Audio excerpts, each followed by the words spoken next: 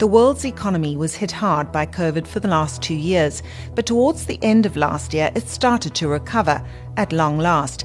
Then came the Russian invasion of Ukraine, with the possibility of a third world war looming large. This sent financial markets into yet another tailspin. I'm Catherine Rice, and you're listening to The Story. This week, we're talking to journalists and experts about the implications of all of this for South Africa. What does it mean for the man in the street? We're now joined by Carol Payton, senior financial journalist for Fin24. Carol, thanks for being in studio with us. Our inflation rate is rising, interest rates are going up, unemployment is at a record high, yet the rand is stronger than ever. Just what is going on? Well, a few things are going on, and they're not all, directly related. So we've got rising inflation. It's a sort of overhang from COVID. So supply chains were very disrupted during COVID. So inflation started to take off in the Western developed world, and we are kind of suffering, the same effect. And then, of course, with the war in Ukraine, you've got the oil price spiking, and so then inflation has taken a further kind of, shock, and it's going to rise even further. So that's the kind of inflation side of it. I mean, the fact that the rand remains strong is very much due to the fact that commodities prices, prices for our minerals, are so high at the moment. And that's a function of demand from countries that are using it, such as China. So it's unrelated to Ukraine and Russia, but it's had the effect of really giving a lot of support to our sort of government finances, our country finances, let's say, the finances of the country, the current account. And because we've now got lots of money, lots of dollars coming in, when we sell all of these minerals, we've actually got more dollars coming in than going out when we're exporting things. And that is what is keeping the rand strong. Carol, the price of oil has soared, with consumers likely to feel it at the petrol pumps. Do you think this is temporary, or will we recover soon? I think most people are looking at April and May being particularly bad months. I don't think that there'll be any time real relief. I think that the oil price has spiked, and it's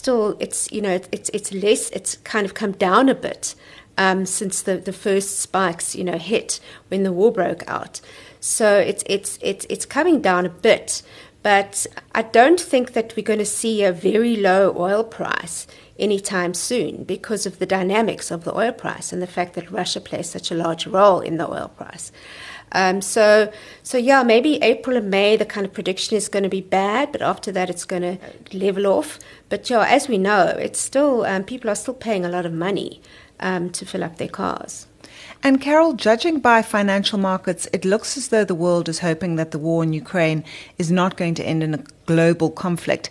How do all of these international developments affect South Africa? Well, the war in Ukraine, I think it affect the whole world, really, with oil price and wheat price and prices for other commodities like cooking oil and so on. So we feel that effect in our inflation rate, in our food prices, in our petrol price, and so on. Normally what happens in a crisis is that any emerging market like ourselves, the currency really gets hit in a crisis.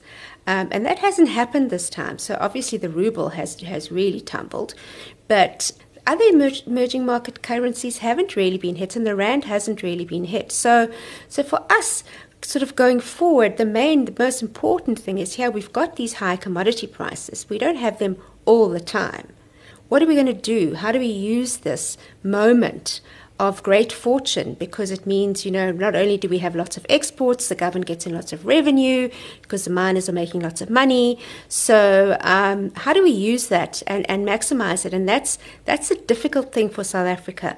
And last time there was a commodity boom, we did not get that right. So I think that's the most important thing now. What about tourism? I mean, that's something that really has the potential to grow the South African economy. But is it likely to under the current conditions? Well, the tourism problem, South Africa, as we know, performs below its potential, and especially in tourism. And the main reason for that are these kind of problems, our social problems, and the fact that we've got a high crime rate, safety and security is an issue. I think those are the issues that really stop people from coming here or make them think twice. As far as it being a good destination with lots of places to go and lots of good infrastructure, as well as cheap for anyone coming from the US or Europe, we're not actually making up that potential. And I do think it's got a lot to do with getting both, corruption and crime under control, and then just getting our act together and promoting the country. And that hasn't really been done very well. And given the current climate in South Africa, as you mentioned, crime, corruption, and poor economic growth, how realistic do you think Ramaphosa's goals are for international investment in South Africa? Well, he's set this goal of, getting 1.2 trillion rand in investment over 5 years. Now that number is a little bit tricky because it's achievable. I mean, he's almost there, but obviously it depends what you count into the numbers and what you don't. So if a company is replenishing its factory or kind of upgrading its factory, and you count that as new investment, then the investment numbers look a lot higher than they are. But what we know is that actually what's really happening, you don't, in the numbers in the economy, when people measure these things, so people are measuring how much fixed investment is going into South Africa. And it's very, very low. In fact, it's at the lowest point it's ever been in post 94. So it's at 13% of GDP. So that's very, very low. And as long as we have those extremely low levels of investment, we're not going to have economic growth and we're not going to have job creation. And so this kind of vicious circle that we're trapped in at the moment of low growth, of rising unemployment, of an increasing number of people leaving schools and coming into the workforce with no prospects, we're not going to really get out of the trap. So something more is needed. It's a depressing scenario because I don't know how one turns things around. We've been talking about this for so many years. Do you think there's any hope? I do think there's hope. There's always hope. I think that one of the reasons why South Africa hasn't been able to grow its economy is because we haven't been prepared. Well, government has not been prepared to make the reforms that are needed. And we're talking about economic reforms here. Economic reforms to the investment environment. So, for instance, opening up the electricity markets. As long as people don't feel that they're going to have a secure supply of electricity, they're not going to sink billions of rands into a new factory. That's just not going to happen. So those sorts of things really have to get a lot of attention and they have to happen a lot faster. So I think what's happening at the moment is we're starting to see those things change. And Ramaphosa is he's very determined and he's very strong on them, but he's not very fast. And so we're not getting the lift off because the things are not happening fast enough. But the hope lies in the fact that, these things do eventually start to take root and a new kind of environment for investment is created. So, I think when one gets despondent and you feel like, well, there's no hope, I mean, you do just have to look around you and look at this country and look at the wealth, the investment, the development, the infrastructure, the private sector, the strength of the private sector. All of those things, these are amazing things for an African country to have. So we've got so much potential, but the issue is realizing it. Well, let's hope we do get there. Thank you so much for your insights and your time. That was Carol Payton, Senior Financial Journalist for Fin24. We're now joined by Dr. Iraj Abedian, Senior Economist at Pan-African Investment and Research Services. Iraj, do you think that the near-term financial outlook for the man in the street is positive or negative in the current climate? There is no doubt that if by a man in the street you mean average middle income and lower income working class, the prospects are quite negative. Inflation is quite high, interest rates are rising, and fuel prices, very importantly, remain elevated, and the risk to all of this is on the upside. So in the medium term, by that I mean in the 18 to 24 months, we're going to have a very, very challenging environment. What, if anything, can people do to improve their financial circumstances? And perhaps as importantly, what should they not be doing when it comes to spending their money? Really, it's absolutely essential that they should not spend on whatever that they don't need. Whatever, of course, for different families, different individuals, the definition of need is very different. But it comes down to a very granular attention to the importance of spending only on necessities. And that means on the expenditure side, managing, and on the other side, with all intention and unconscious way, avoid taking on debt, especially if it's a consumption debt.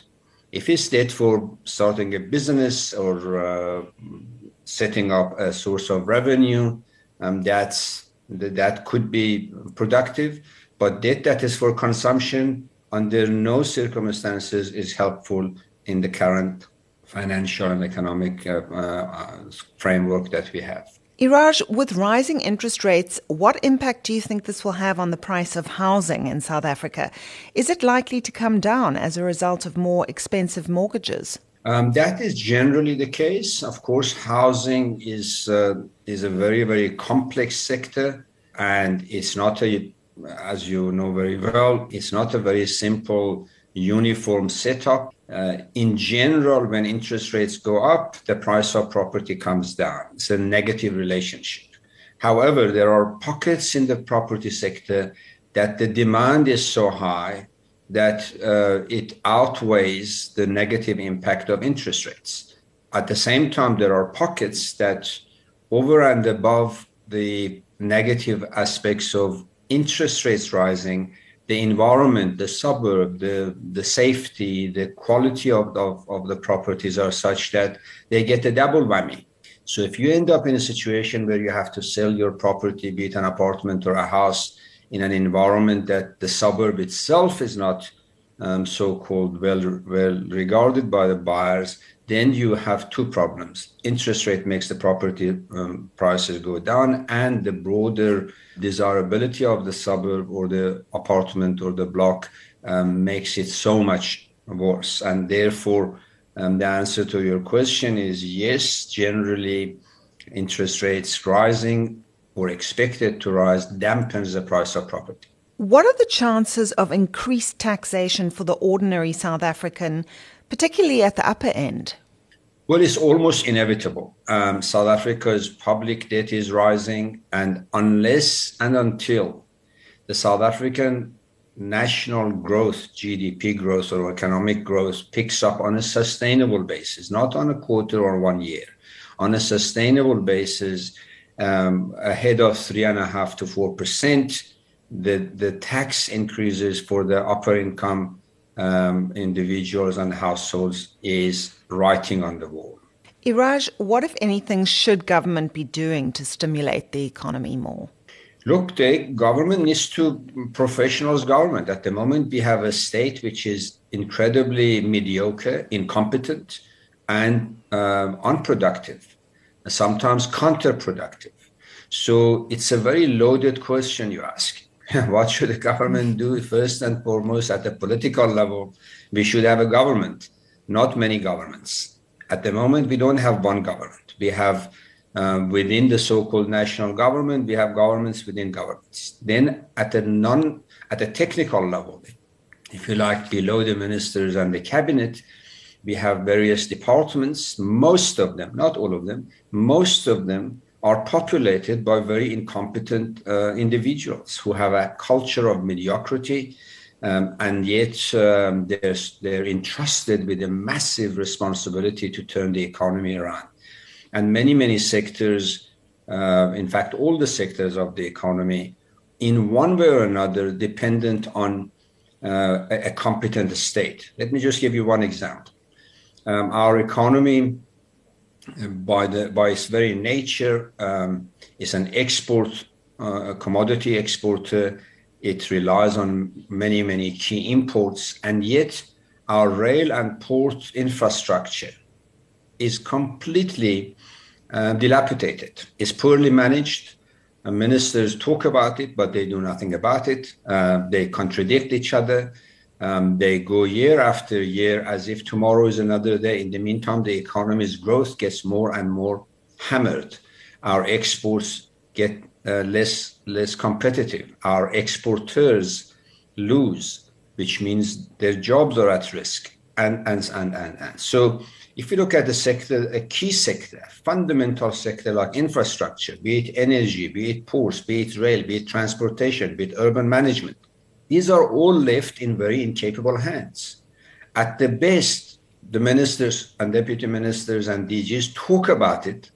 Another 5 years go by, nobody does anything. For example, our government back in 2012, 10 years ago, launched the National Development Plan. One of its pillars was creating a capable state. Well, 10 years later, exactly, our government as a machinery of management of public sector, management of policies, has become less capable, not more capable. So your loaded question of what, if any, government should do, they can do a lot. They are the single largest obstacle to economic growth at the moment. That's very worrying and depressing to think about when you speak in those terms, particularly about the National Development Plan of 10 years ago already.